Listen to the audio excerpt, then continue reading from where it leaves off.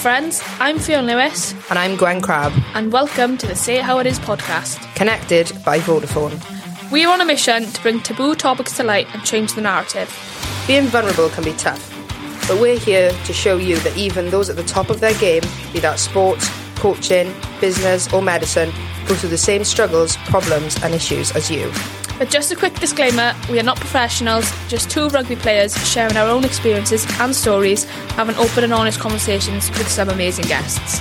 If you are affected by any of the topics discussed in the podcast, please do contact a professional. And now, let's get into today's episode. Well, here we are. Here we bloody are. Yeah, well, welcome to the first episode of the Say It How It Is podcast. I can't quite believe that we're sat here. I know, this is a little bit of a surreal moment. Yes, exactly. Sweating, aren't I? Yeah, sweaty palms, knees weak, arms heavy, and all that. But yeah, so today's episode is going to be about meeting us guys as your hosts and getting to know us a little bit, getting to know the why behind the podcast. So yeah, Beyonce's just looking at me.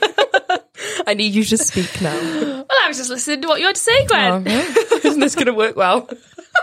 Okay, right, we need something to kick this off, otherwise we're going to be sat here. Oh, well, I think the first bit was all right. Yeah, no, it's just the start, really, isn't it? Yeah.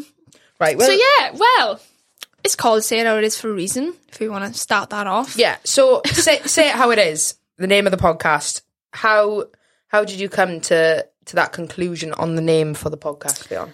Well, people that do know me, I know me quite well. Very lucky people.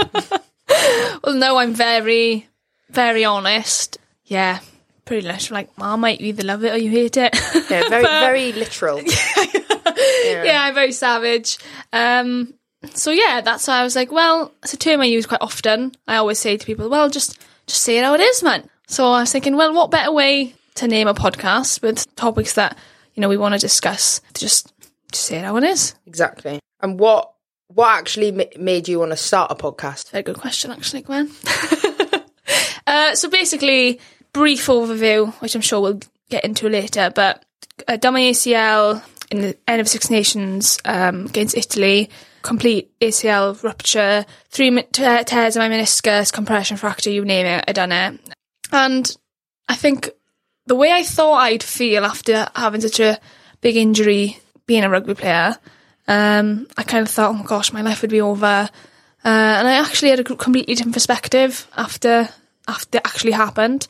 And then shortly after that, I had another surgery to find out that I got diagnosed with endometriosis. So those two combined, yeah, it was quite mentally challenging. And I spoke out about my endo diagnosis, and the response I had was massive. It really was quite overwhelming because I felt quite anxious about sharing something so vulnerable. But, you know, the amount of women that, you know, messaged me explaining about their own experiences or things they're struggling with, you know, they've been fighting for years to try and get a diagnosis, or even like mothers with children that said that that's what they're going through, or women at the age of 40 explaining about their fertility issues because of the disease. It was really quite, yeah, I say overwhelming, but really made me realise how powerful that could be. You know, I was so worried to speak out about what I was going through and sharing that information, but I didn't realise the impact it could have on so many different people. And just by doing that, the amount of people that have messaged me, even like close friends that have gone to get seen now and actually been diagnosed, really made me think that that's just one topic and one issue in this scary, crazy world. Like, what more can we speak about and discuss with other people that can do such help for others? So that kind of was an idea, and where I started thinking about it, like, okay, speaking out about it, the response I had, this could be something really powerful, where can I go with it? And that's what started the idea then, to be like, all right, what about a podcast? What about getting people on and sitting with people that are like me in that sense, but I've gone through something, you know, something quite traumatic or something life-changing, and how can that story help other people? And I was thinking, okay, I had the idea of a podcast. Who can I do it with? I think obviously I thought, like, of course I could have done it by myself, but I think it's really important to have that different perspective with somebody else. You know, having those open and difficult conversations, and doing that with someone that either has similar experiences or different, or has different view on different things, I think is really important. So that was a question for me to think, who can I do it with? And then lo and behold, enter Gwen Crabb. And she thought, who's really good at talking? Me. So just going back to touch on some of the stuff that you just covered, what I find really interesting is like how you said about how you were quite anxious and worried about sharing your story because potentially you thought maybe that other people didn't go through a similar thing or that have similar experiences within that, like that field of endo, for example. But like sharing, I think it's almost like flipped your perspective on it a little bit in terms of you've now seen the impact that your honesty has had on other people in the same position as you. Does that make sense? No, yeah, massively. Like, I can literally remember being sat on the sofa. One of the girls was with me, and I was like staring at the Instagram post, and I was so scared to post it. And I sat on that post for an hour, and I was like, gonna post it, and I kept putting it off. Can I ask why? What was it, do you think, that made you so scared? I was so anxious about, like, I don't know, I was anxious about people thinking, oh, shut up. Like, I was anxious about people thinking, like, I didn't realise it was a big issue. Yeah. And that makes sense. Like, I've struggled for so long with my periods, and which again, we'll delve into the people that maybe don't understand what endometriosis is, but it's basically a condition that lining of the womb that grows like outside of that. What I struggled with was bad periods, fatigue, and then being an athlete. It made my life 10 times harder, but I think I've protected that because I didn't want to be deemed as weak. And I didn't want to be like, you know, I'm in a team sport. I didn't want to be like making excuses for certain things. Oh, you know, she can't do fitness today because she's just moaning, she's got a bad belly. Like, so I think all of those things were like playing on my head, and I was worried about the response. I was worried about what people's reaction would be. But I think it's because I didn't understand until I shared it how big of an issue it was, and how many people it actually affects. 100%. Yeah. And like, and that was the eye-opening thing. And as soon as I'd done it, it was like it was like a weight off my shoulders, because I was like, oh my god, like, obviously it reassured me that I did the right thing. But I was so glad because so many people reached out to me. But before then, I didn't have a clue that like all those people suffered. Like, I didn't even, like a few months before, I didn't even know what endometriosis was. Yeah. And now I've learned like how many women suffer with it. It's actually crazy.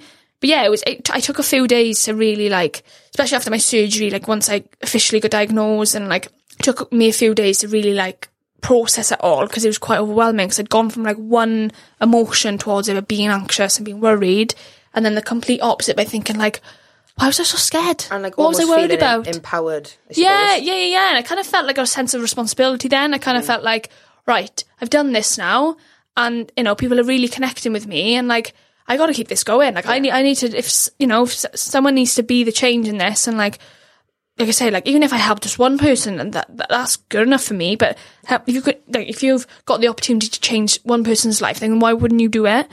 So yeah, just really then transpired my brain to be like, this needs to be bigger than just this topic. And I think this is then where this podcast stemmed to be like, there's so many different, you know, topics, taboo subjects that need to be spoken about. And if this is the way that we can connect and help people by getting people of like different sporting experience or backgrounds or high profile people to really show that, you know, we suffer from these things too, and how can we help your everyday person, you know what I mean? But yeah, that's why, stemming onto the point of why I asked you to co-host this podcast with me. Yeah, a bit of background on Gwen. I'm sure you'll explain yourself. I'm going to explain for you anyway. Gwen also had a similar injury to me, done your ACL as well, didn't you? Mm-hmm. And we've been attached at the hip throughout these last few months, going through our rehab together, because we're both fortunate enough to be professional rugby players. So yeah, spent a lot of time together. When I've been crying in the gym because I'm so sad about certain things, Gwen was always there to pick me up. Hold her hand when she's doing some hamstring exercises.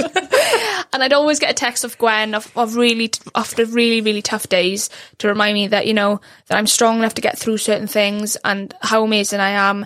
And yeah, that's why I really, really respect her and really value her opinion and her mindset of how she's got through. So I'm going to start crying now. I'm going to start crying as well. This is a disclaimer, because we're being honest. I'm very due on my period. Emotions are good. My emotions are high anyway. But no, like, you are an amazing person, and I couldn't think of someone better to do this podcast with. We are very aligned with our values and where we want to go in life. So can't think of a better person to do the show with me. Bloody hell, how do I follow up from that? Well, just explain, I think. Okay. Explain of like... Take it back. Take it back now, y'all. Obviously, I mentioned that, you know, you've coming through your ACL. Obviously, just give a big background on that, because obviously, for people that don't know, you experienced a really difficult injury before that as well. Like, how hard was that for you to, you know, go back to back with those two injuries? Yeah, so we'll start from the beginning, basically. So last December, so December 2022, I suffered an ankle injury. An ankle injury, I should say, if we're talking about correct grammar, where I snapped my fibula and displaced my foot. And at the time, I had no idea the significance of the injury, really, because I'd had ankle ligament injuries before, so I was like, oh, it's just one of them again, kind of thing. I was on gas and air, that kind of vibe, you know, you're fine. And we went to A&E, and they x-rayed me, and I was just like, right, happy days, get the x-ray, it's not broken, leave. And then the lady came back, it's like 10:30 at night, and she was like, you're going to want to get into a wheelchair. And I was like, well, I'm not going home. And she was like, come with me. And then we went into the results room, and she was like, so you've broken your fibula, and she showed me the x-ray, and I was like, oh, that's broken. That's not good. That's not good. It's not meant to be there. My foot was like out of place as well. Oh God. And she was like, yeah, so it all happened very quick, but she was like, yeah, we're going to need to put this back in now. And I was like, right, yo. So long story short, they didn't put back in place the right way. So then they were like, you need to go to the big hospital, etc., etc. I ended up having surgery on it. And it was like something that needed to be done instantly. So that all happened very quickly. And then I just remember, like, post-surgery, I'm like, I've just had surgery on my foot. Like, it was such a whirlwind.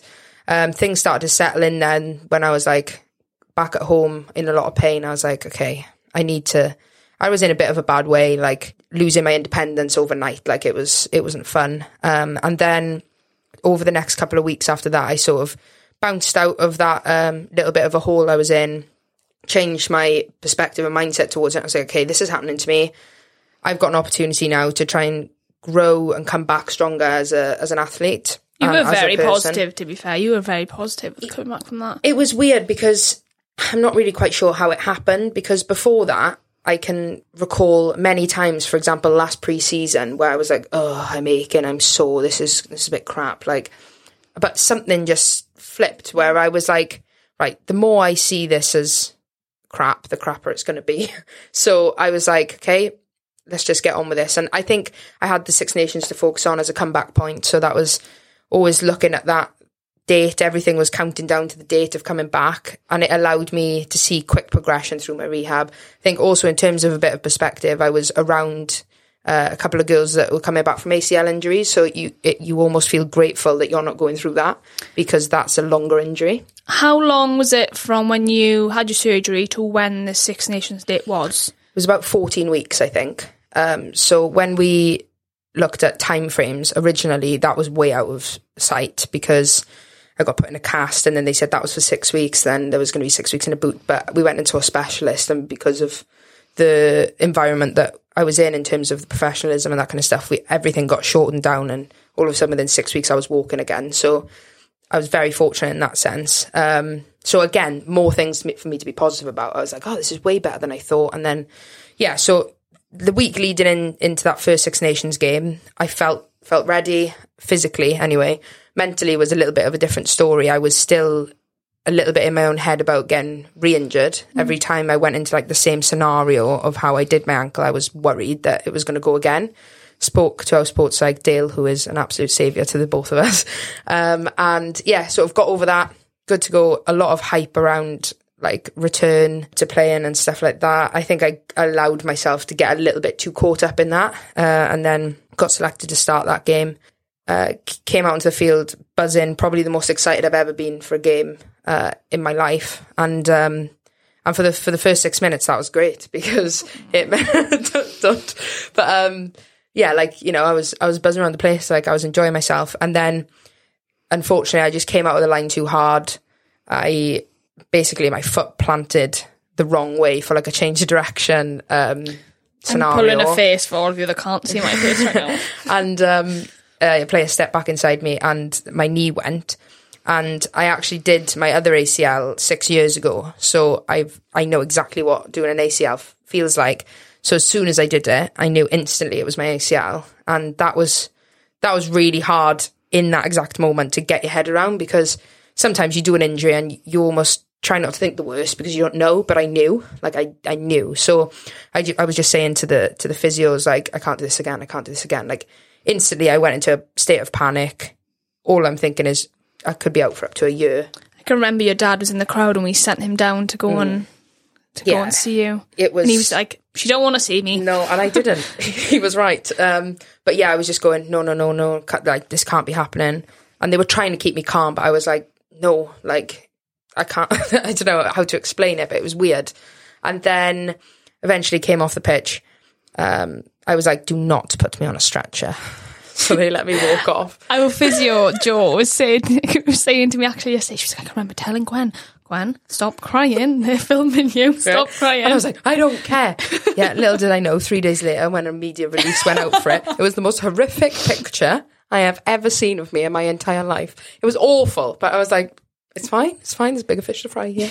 And yeah, so went into the physio room, like the medical room, and I was just in bits. Like, I just couldn't quite get my head around it. And that kind of continued for about a week after I did it.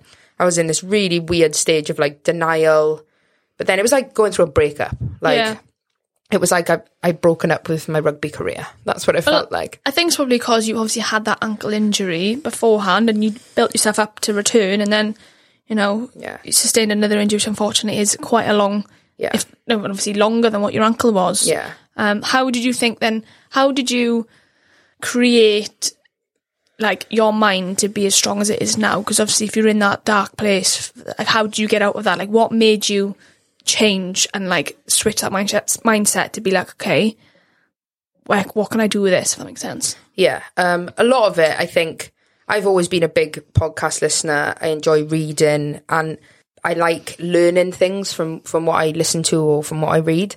And the kind of books that I was reading and the podcasts I was listening to were very much around mindset and how you can sort of flip your perspective on things to actually create a life that's better. And, you know, a lot of the time these books come from people who are not in sporting scenarios. So they're just talking about in terms of life. But I was trying to think down the roots of injury and how, and it was weird because after that week or so where I was in a bit of a bad way and just spontaneously crying, like it was like weird, I started to like come out of it a bit and just see it for what it was. And essentially the facts were I had unfortunately had an injury that was straight after another injury. If that injury had been in a year's time, it would have been unfortunate, but it would have been less unfortunate. It just was the timing that made it seem so bad. And I was having people saying to me like, I can't believe it, you poor thing, you must be distraught. And like, that wasn't helpful for me because I was actually, I've got my head around it. So yeah.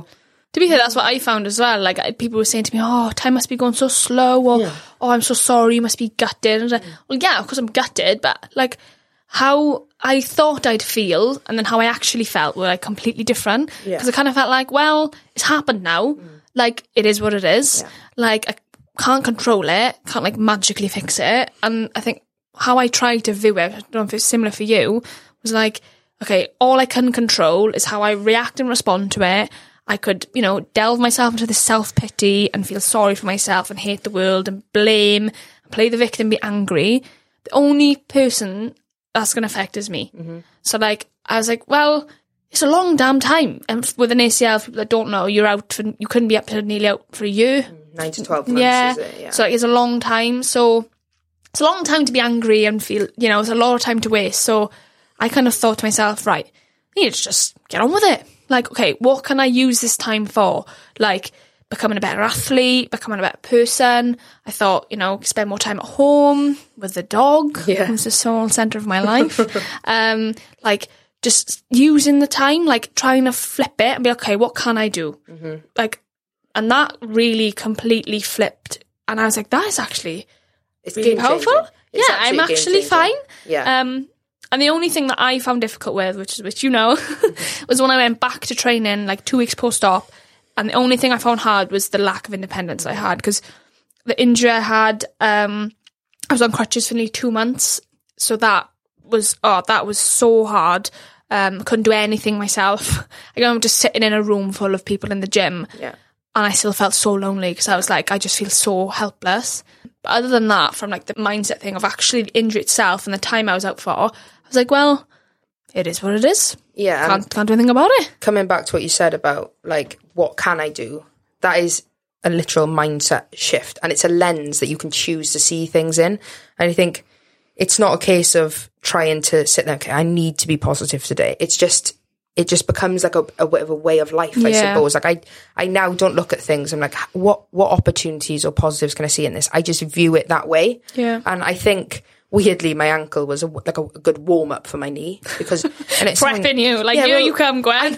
I'm not going to say everything happens for a reason, because I think it's a bit complex, but like as far as things go, it's weird, right? I have so many thoughts in my brain right now, but it's weird because externally some people might say this, oh, it's one of the worst years of your life. Yeah. Like, you poor thing, you have literally been injured the entire time. I've spent 6 minutes this year not injured, but it has been one of the best, if not the best year of my life. And I think that is because of the lessons that it's taught me, has allowed me to start opening my eyes to things outside of rugby. And one thing that injuries can teach you, there's so much more to life than rugby. Yeah. We get so caught up because it's our day-to-day life. Like my best friends, they're all in the same environment as me every single day. Everyone lives and breathes the same thing. But actually there's so much outside of rugby to enjoy, and having the time, especially like across the summer, like after my op, across the summer, having loads of opportunities to do things I never would have been able to do if I was fully fit and if I was playing in finals and semi-finals. Not once did I think, gutted, I'm missing the final with Gloucester Hartpury. Like, obviously, in a dream world, I'd be playing. However, I didn't think, oh, this really sucks, because I was like, I'm enjoying myself. I'm enjoying what else is outside of rugby. Well, I felt exactly the same, to be fair, but I didn't expect to feel like that. Yeah. So, like, pre-injury, you know, ACL is like, oh god, it's literally like the Voldemort you don't word. mention, yeah, it's is. Voldemort you don't word, say, yeah, literally, you don't mention that, yeah. Like, but how I actually felt, and like, same for you, like you said, I don't miss it because I'm trying to like. You don't think about it. I think people forget that, like, you know, people always say like, oh, you live in the dream, you don't work and whatever. I'm like, my job is a 24-hour thing. Like, I plan my life around how I can perform and be the best athlete for rugby. Mm-hmm. Like, how I sleep, how I eat, my weekend plans, like, think about how much time on my feet, like, everything revolves around that. I go home, so I think about, because it's all, like, it's a lifestyle, not just a 9 till 5 job. Mm-hmm. And I suppose this time made me kind of just relax a bit, rather than just living and being uptight and just thinking, like, yeah, just scraping it all back and thinking, okay, like, what else do I appreciate? And like I said, you do get so caught up in it. Yeah. I guess you get into a little bit of state of autopilot. Like you said, everything is you live and breathe to become a better athlete. And it's not until you have something that completely gives you a hard stop and interrupts your routine that you actually are like, whoa, what am I doing? Like, I need to reevaluate here. What is important to me? What makes me happy? Like, what are my values? Because that's something that I've worked a lot on whilst being injured, is that, like, there was this really weird thing in a podcast where he said, I can't remember who it was, but the host said, imagine there was a group of aliens watching your day-to-day life, and then I want you to write down your values on a sheet, and if you could to give that to the aliens as they watched you, do you think that they would say that those values align to what you're doing? And that gave me I was like, wow, like, is what I'm doing in my day-to-day life what I say are my values? And actually, I think the reality of it is that 95% of the answer would be no, because people are like, yeah, I want to be family orientated. I want to be a good friend and that kind of stuff. But then they spend all of their life working or doing this and that and the other, you know? So it proper shakes you up and makes you be like, wow. And I definitely think, like you said, like, everybody else looking in, like, again, what you said about people saying to you, oh, it must have been the worst year of your life. And similar to me, like, on the back of 2 surgeries in, like, a space of a few weeks, everyone's saying to me, oh my gosh, like, you've been through so much and da-da-da. But I don't look at it like that. No. And I don't know why. It's only, like, actually, you being one of them. Like, people tell me what the last few months have been like for me, and I'm like, oh, God, that does sound intense.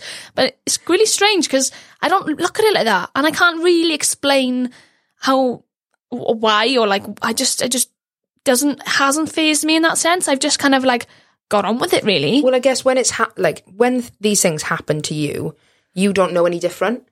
So you're just going through your life. You don't actually have a direct comparison life to think, oh, what would life be like without endometriosis, for example, because it's all you've ever, like, that's what you've known.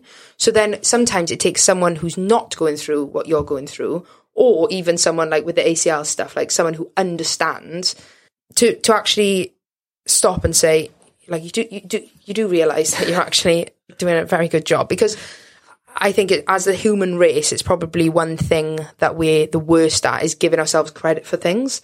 And unfortunately, there are a few people out there who are like the opposite end of the spectrum of that, and like arrogance is a different thing. But I think a lot of people don't give themselves credit where it's due, because, well, and you're very bad at that. Very, very bad. Very bad. But how important is it then to have someone or a couple of people, family, friends, whatever, to just say to you, just to let you know, you are actually smashing it. I think we're just very bad at taking it. Like, you could compliment me or give me some good... honestly, some days, I'd say probably 3 out of the 5 days, or even 4 days I've been training, Gwen will text me afterwards telling me, like, how much of a great job I did. I'm really bad at just... I'm like, oh, okay, but I didn't hit this in my rehab. But I think because being in such a high performance environment, your brain is just drilled to be like that. And I'm a perfectionist. Gwen always reminds me, right, there's not, you can't find perfection in this and this and that. And it is quite hard, but you do need to be brought back down sometimes. And like, it is like, I'm one to give it, like the same for you. I'll always try and tell you, you've been great and stuff like that. But then really cute. But I'm terrible at taking it back. Yeah. But it's just like, it is completely different. It's like you can easily compliment a friend or someone else, but as soon as like, then all of a sudden your own internal talk is like, oh, you did that wrong. That wasn't good enough. Like, it's weird because when you're speaking to a friend, you'd never speak to a friend like that, but you'd speak to yourself like that. But it's one of the unknown mysteries of the world. But I think that's what's helped us really connect with each other. Like, gosh, I don't know what I would have done if, unfortunately, in a fortunate way, there's a few of us in our team at the moment with ACL injuries. Not that, you don't want people in your team having them. On anyone, but like the positive side of it, if that's a weird thing to say, is that like, gosh, we've been each other's support, haven't we? Like, it's really helpful. There's times in the gym, if I use me and you as an example, I'd come in and Gwen would be, upset and emotional at the beginning of the session, and I'd be getting her through it. And then towards the end, roles reversed, and I'm crying. When we're on rep 12 of the 18th block of exercises. And everyone's like, why are you taking so long? Because I've got 50,000 sets to do, that's why. I in a hypertrophy phase, move from this bench. I have to sit still. It's unfortunate. Yeah. It's an unfortunate injury.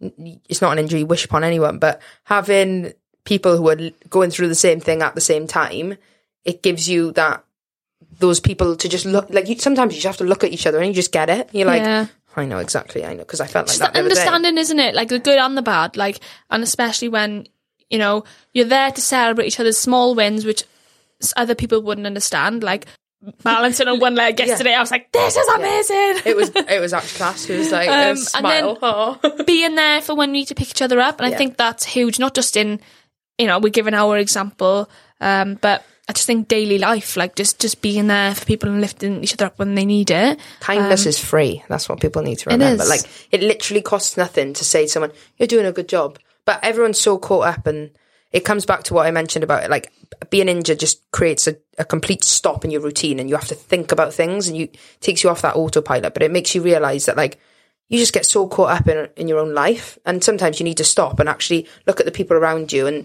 and say to them, like, you're doing a good job, because 90% of the time they're not going to know that themselves unless someone like you says it to them, and know that then it works vice versa, like it does with us. Like, if I need a pickup, Fion's always there, like always. And it's weird because, like, I could text you or you could text me, and it's what each other needs, but without even knowing it. You know what I mean? Like, I'll send We've come a long way. We have. Send a TikTok, and Fion's like, I needed to see this. Yeah, that's actually really true. Yeah, you did that the other day.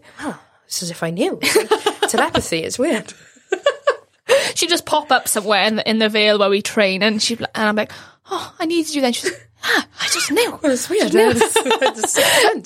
So this is actually true. When I was in the gym and I was like, oh, I really need water. I literally can't find water anywhere. And we went to a different part of the Vale, and Gwen just popped up. I've got you a bottle of water. I was like, I don't know, she already had a bottle. But in your advice, like, that's exactly what I needed. But it's just looking out. It's just looking out for each other, and having that understanding of, I know how isolating an injury can feel. And coming back to what you mentioned on, you can, when you're injured, you can be in a room full of people, in a gym full of people, but still feel like the loneliest person there, because you're just looking around, you're like, it's almost as if it slows down. Yeah. Everything around you slows down, and you're like, these people are just getting on with their lives, and I'm just sat here waiting for someone to pass me a dumbbell. It felt like a film, right? It just felt like, when it just all keeps moving around, you're just like stuck, and that's how it felt. And I was starting to feel like, oh, you must be getting so annoying, because each day I'd just be crying, sat in the gym just crying, because I'm like, oh, because in real life I'm really like, I'm a very, like I say at the beginning, I'm a very say-what-it-is person, very independent. I don't need no man or no woman, I'm independent. So then to take all of that away, and I can't even go and pick up a pathetic dumbbell, oh, for goodness sake. Yeah. Oh, like, it was awful. Yeah, and I couldn't get used to it. And like, to be fair, what I found hard was that a lot of the time we were training with other people that were injured, but I didn't want to depend on them. They've got their own things to think about. But like, in an injured environment, everyone wants to help each other. I was like, oh, just ask me and I'll help you. I was like, I don't want to, because you've got your own thing to worry about. Yeah. But I think we should start giving a bit of a background on our lives, give people to get to know us a bit more. Okay. Gosh, we're going deep. We are going deep. All of a sudden, this turned into a therapy session. Deal, our psych could be out of contract now. I know we will. So like, obviously rugby is a big part of where you are now. Like, when did you start? Where you are now? What's your big plans? Tell us. Wow, lots of questions. So I actually didn't start playing rugby until I was 15. I actually played football from pretty much the age of 3 until I could walk. Not until I could walk, from when I could walk. I played football. I was always a mascot with my dad's team.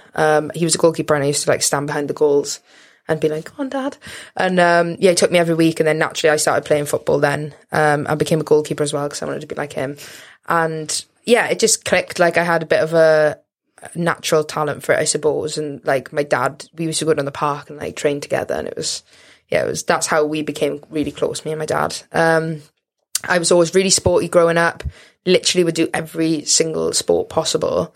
And I just was like the most competitive kid you've ever met. And which was in primary school, you're in a small bubble, that was completely fine. And then I went from being like the big fish in the little pond to being the small fish.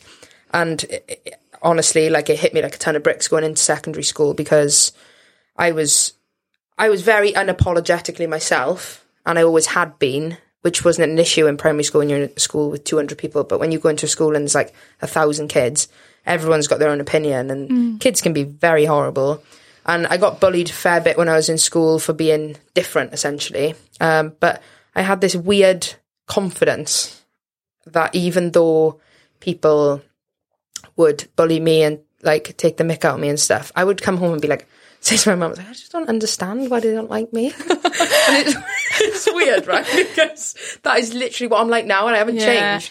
Do you think that is why you're like that now? So do you think, like, Gwen is quite open on social media and quite like, you're just very open, aren't you? And do you think that is why you're like that now, where you've got this confidence to be like, I don't care what people think. I'm proud of myself, and I'm, do you know what I mean? Do you think that's what's that stem from? Yeah, definitely. Like, when I was like 12, 13, I literally did what I wanted because I wanted to do it, and I didn't ever think about other people's opinions. And then as I grew up a little bit and I started to change, like, I was quite a chubby kid, so got bullied a lot for that.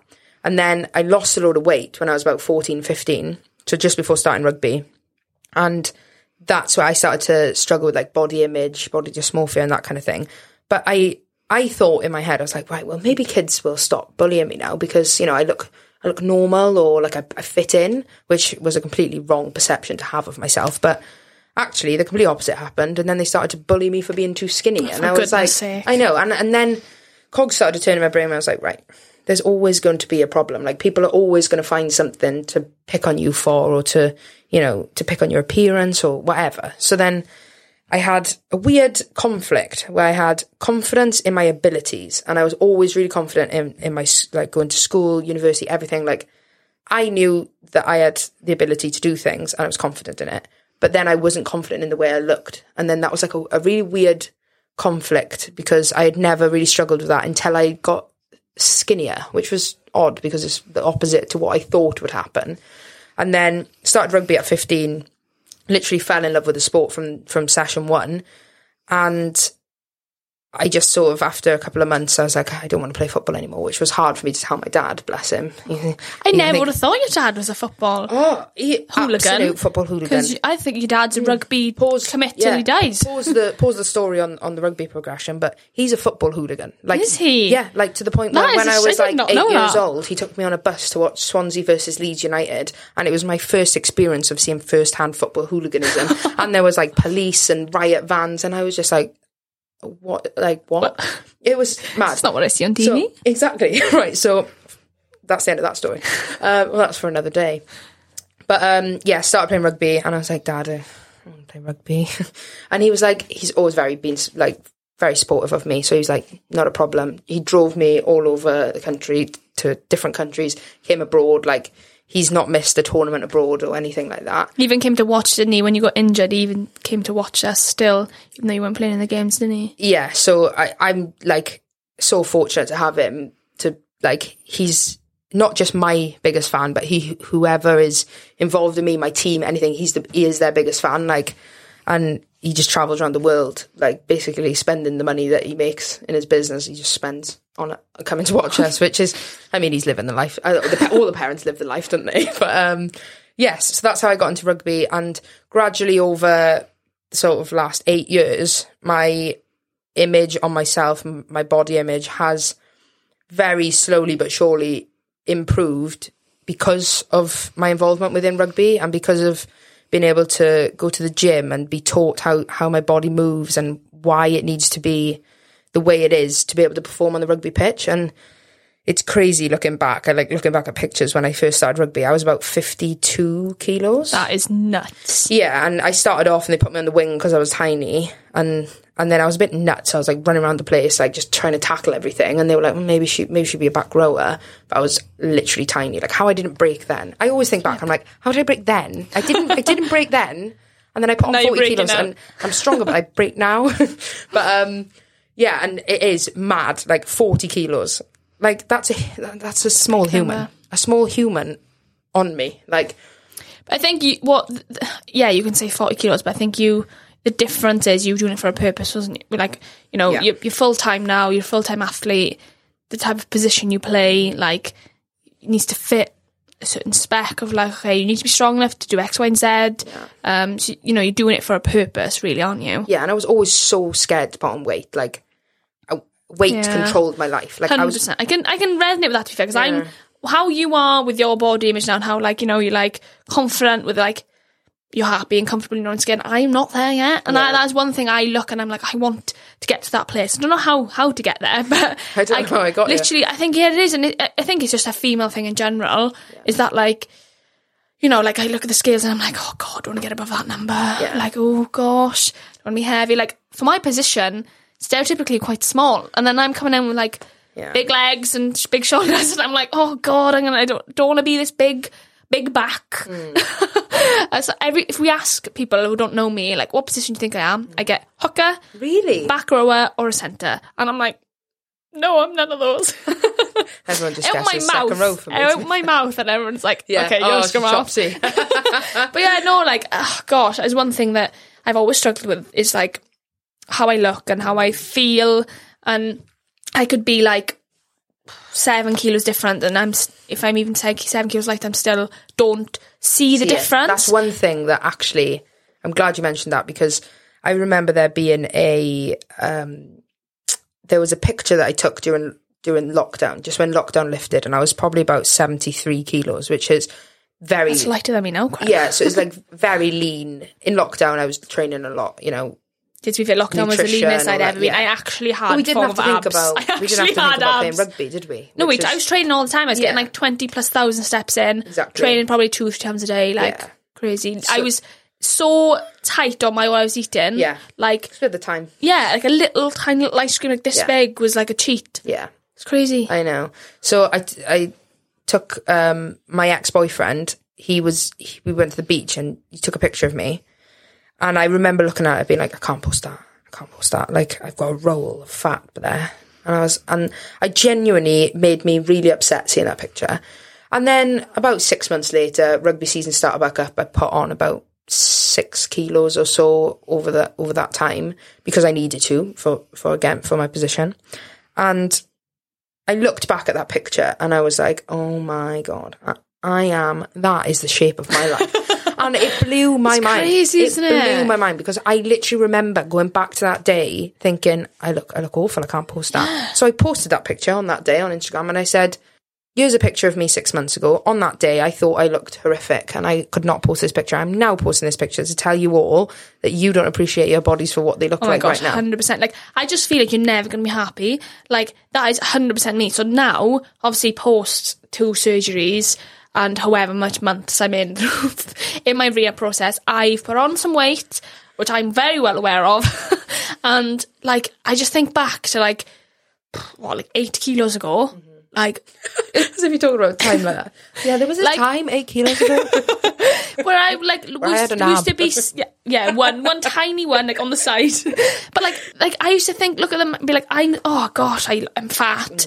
Oh gosh, I'm uncomfortable. Oh, I can't post a picture of my sports bra because I look big or whatever. And I look back to those pictures and I'm like, oh my God, look at my waist. Exactly. And I just think that, like, don't get me wrong, I've always struggled with that. I've always felt uncomfortable with how I look and stuff. And like, before being in this performance environment, like you, I was so small. Like, in my age grade stuff, I literally was tiny before really got into the gym and my quad started to grow. But like, so I've always kind of felt really uncomfortable with it. But I look back now and I'm like, oh my God, why wasn't I happy with that? Yeah. Like, I just feel like why can't we be like, what? It's what needs to change in that sense to be like, oh, there's nothing wrong with us, we're fine. Yeah. For me, it was the goalposts are always going to move mentality, right? So I'll be happy when I am definitely 60 kilos. I'll be happy when I look in the mirror and I can see a 6-pack or I can abs. fit into a size 8 jeans exactly, or whatever. But you get there. So say this example, right? Say you're 65 kilos. I'll be happy when I'm 60 kilos. Okay, so you lose 5 kilos and then you go, still not happy. You want to lose 2 more. I just got that little bit of, So what I've realised now is that I don't have I'll be happy when, and injuries are a big thing in this as well. Because the amount of time that I wasted with my other ACL when I was 17, I wasted a whole year because I was going, I'll be happy when I play again. And then I realised I've just lost 11 months of my life. Yeah. And I was sad. I actually found a picture the other day.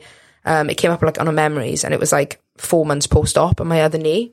And I was it was just a picture of me crying. I remember taking that picture being like, I'm going to take this to like look back on.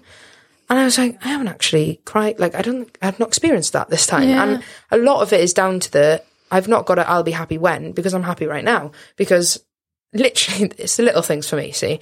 It's the wake up in the morning. Oh, it's quiet in the house. That's nice. That makes me happy. Then go and make myself a coffee.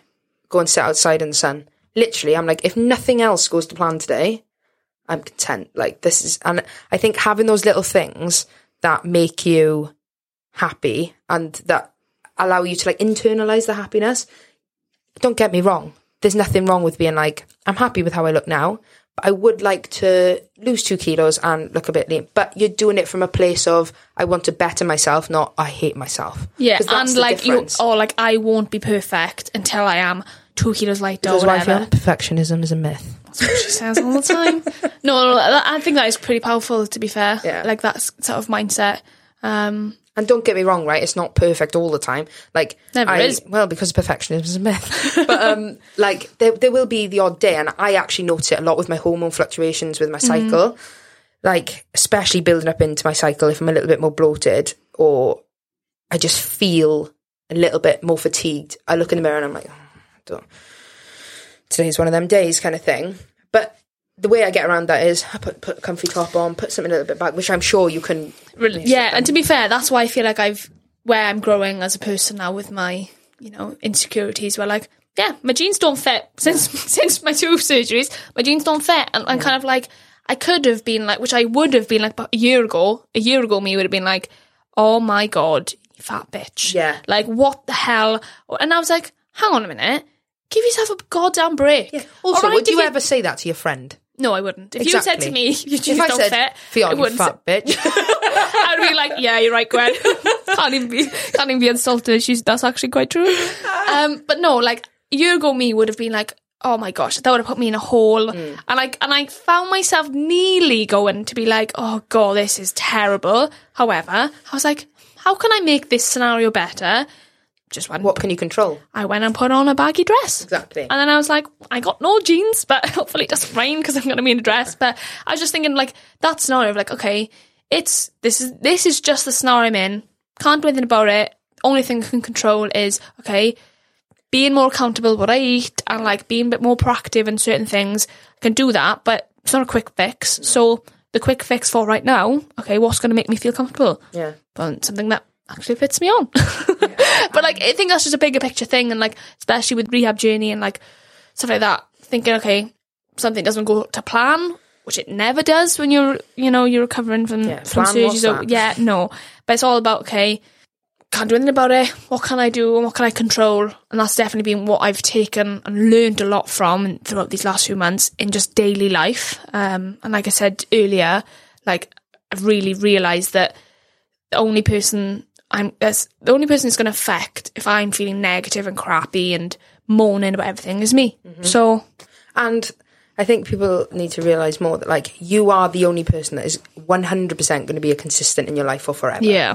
And like, it's weird because we give a lot of time and effort and energy into friends, into family, sometimes into strangers. I do that all the time. I'm too nice to people, I think. Like, I put so much like time and effort to help people, and then I think, hang on a minute, why do I not give that same level of care and thought to myself? Because I am the only person that is going to be there from the minute I'm born to the minute I die. That's it. But I think that was something that really, again, was a mindset shift for me, really, because I'm a very 100% person. Like, you give me 10% as a friend, I give you 100. And I learned a lot about people when I really needed them the most, and that was a really difficult lesson. But then I was like, okay, I need to step back a bit. I need to kind of be a bit more like, do things for me and stop, not to stop giving to people, because that's one thing I love. I'm a giver. I get satisfaction from helping people and being there for people. Yeah. But there's got to be a give. And I've learned that, especially when I was at a time where like I really needed people, the most important person that you can rely on is yourself. And I started to think, okay, being selfish in some respect when like you need to be is okay. And that was something that really didn't sit well with me. And I had to learn to be like, you need to do what's best for you. Learn to say no. That is huge. That's one thing I've learned, which again was very difficult. Learn to say no and learn that it's okay to put yourself first when you really need to. And these last few months I've really like taken a step back from a lot of things and really reevaluated like, okay, what do I want? What matters most? What do I value? And what do I value as what I need, and what do I need in my life to get me through these next few months? Because, gosh, when you do look back, it's been blooming crazy. Yeah, it is. And I think we're both definitely people pleasers. Like, it's in our DNA, literally. More so, okay, you pleaser. Maybe I'm a people pleaser. I am more of a, like, I feel like I'm more of a, like, I want to look after people. Like, I'm like, I enjoy being thoughtful. Like, I get satisfaction. It's your love language. It is. That is my love language. Yeah. I just, I don't know. I just get satisfaction out of like going that 100% extra for someone. Yeah. But I've learned that you can't do that all the time. It's a tricky place to be, right? Because I'm the exact same. Like, I love showing people that I love and my friends.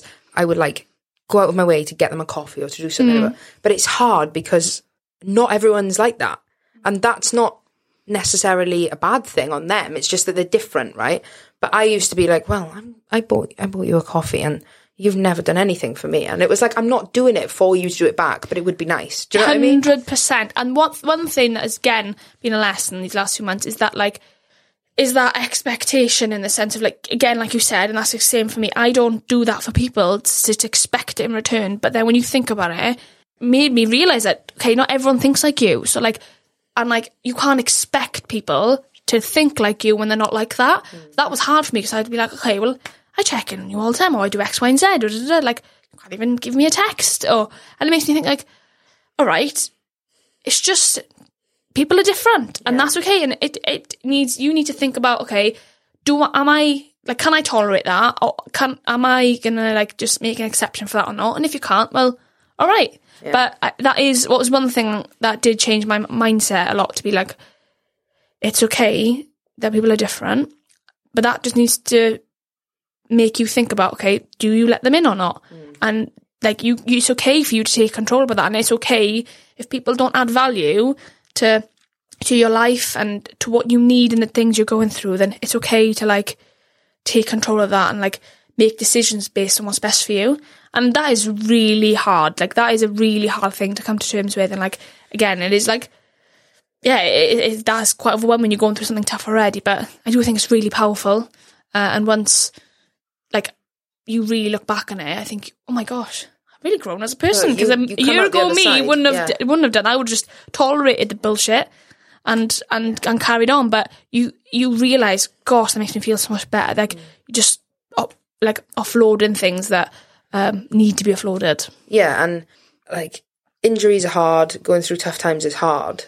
But when it's one thing, I in a similar way, like, I like to look back at like, a year ago me, like, how would they have dealt with this situation? Because it's very easy to just purely when like shit hits a fan, essentially, and like, whether that's you've lost your job, you've done this, that, and the other, you've gotten injured, you've lost your sense of identity. It's very easy to only look at like the physical metrics of success. So for us, that would be, have you hit your scores on your isokinetic test for your hamstrings and your quads? Like, it's very easy for people to just focus on the physical things. Like, are you progressing? But actually, far more so, we've grown as people, which even when rugby's over and we're not athletes anymore, the mindset thing is the thing that's going to stick with us. And do you know what I mean? Like, I think that it's I think that's what I've taken from this more than anything. And like, I never thought I'd be in a position where I can be like, God, I'm actually really proud of like how I feel like I've grown. And like, some people might not see that, but I don't really care anymore. And that's you celebrating your successes. And which I don't really care, because I know how I feel, and I know how I used to feel about certain things and how to think about certain things. And like, you know, people, like I said earlier, people question me like, oh my gosh, how have you got through these? I'm like, I got through these last few months because of me.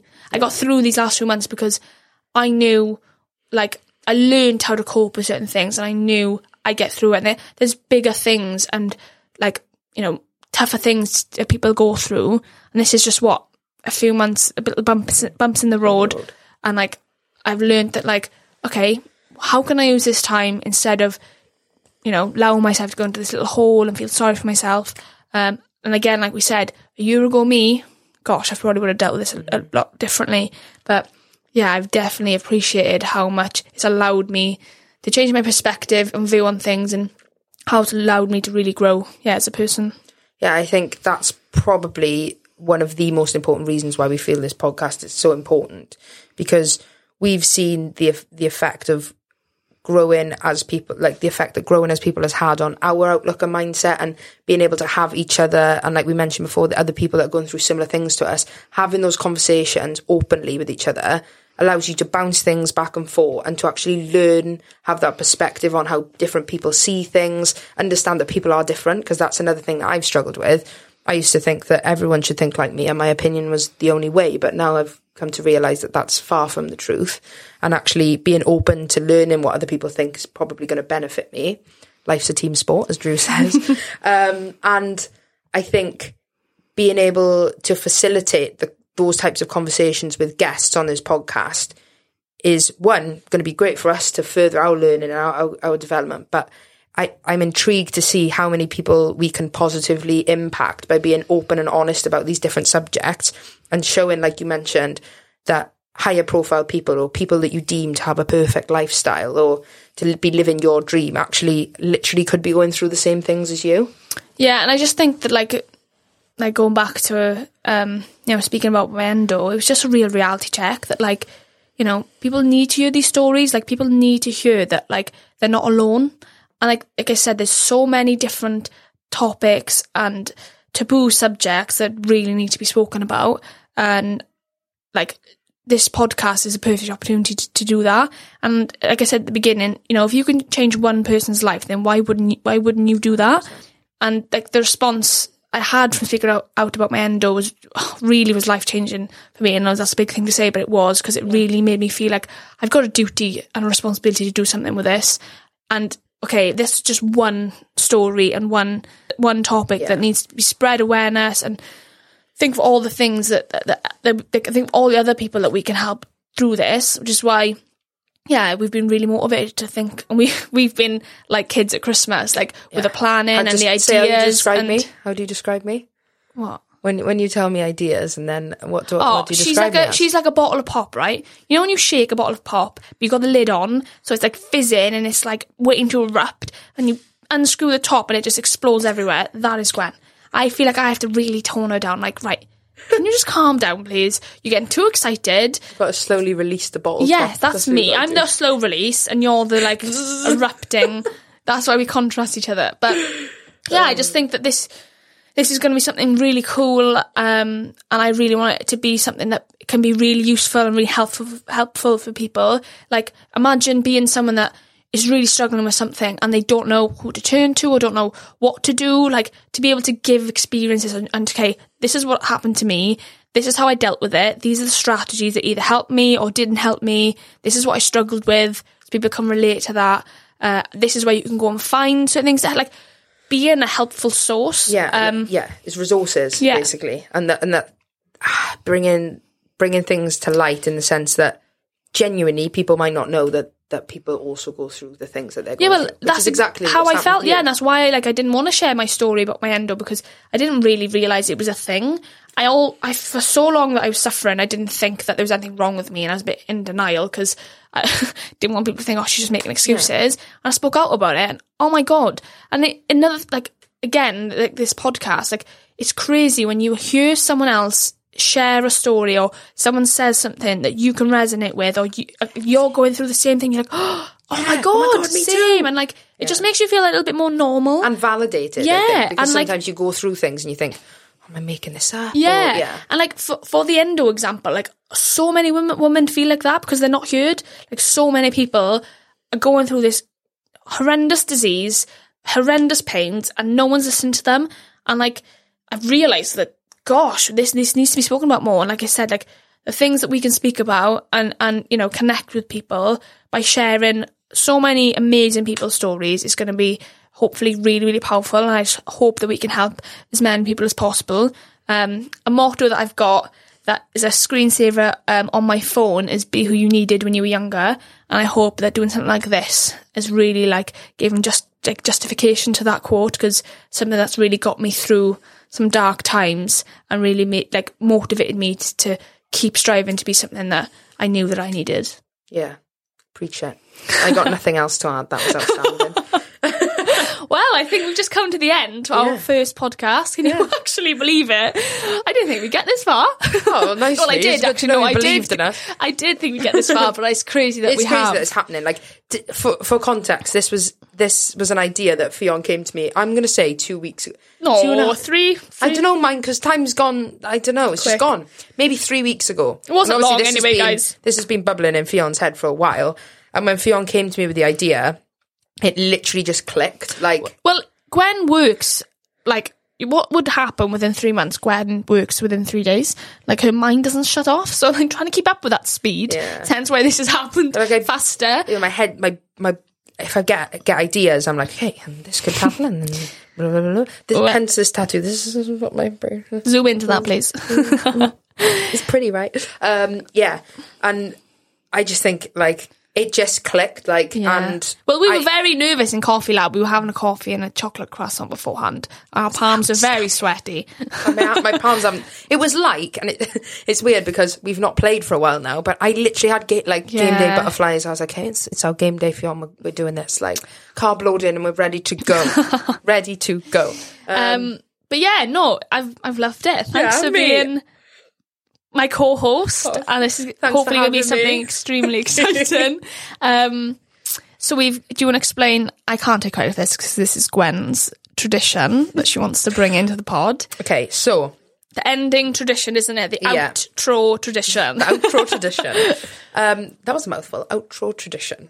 Yes. So as I mentioned, I really enjoy listening to podcasts. So the fact that I'm actually sat here like this is making me very happy. But there is a closing tradition on the podcast, The Diary of a CEO with Stephen Bartlett, which is one of my favourite podcasts. And he gets each guest to write a question for the next guest. And I really like that because I think it's really interesting that you get one person's question and then get another person's perspective on it. So we are going to lend said tradition.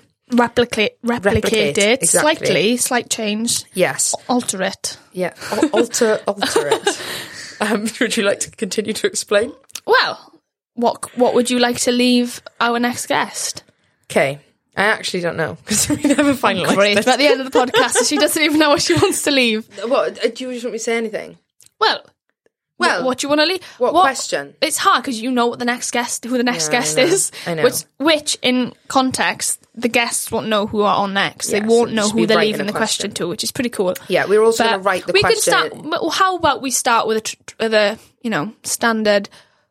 What 3 pieces of advice would you give your younger self? Yeah, I like that. How does that sound? One piece of advice is pretty hard because I think a lot of our guests will have a lot of life experience.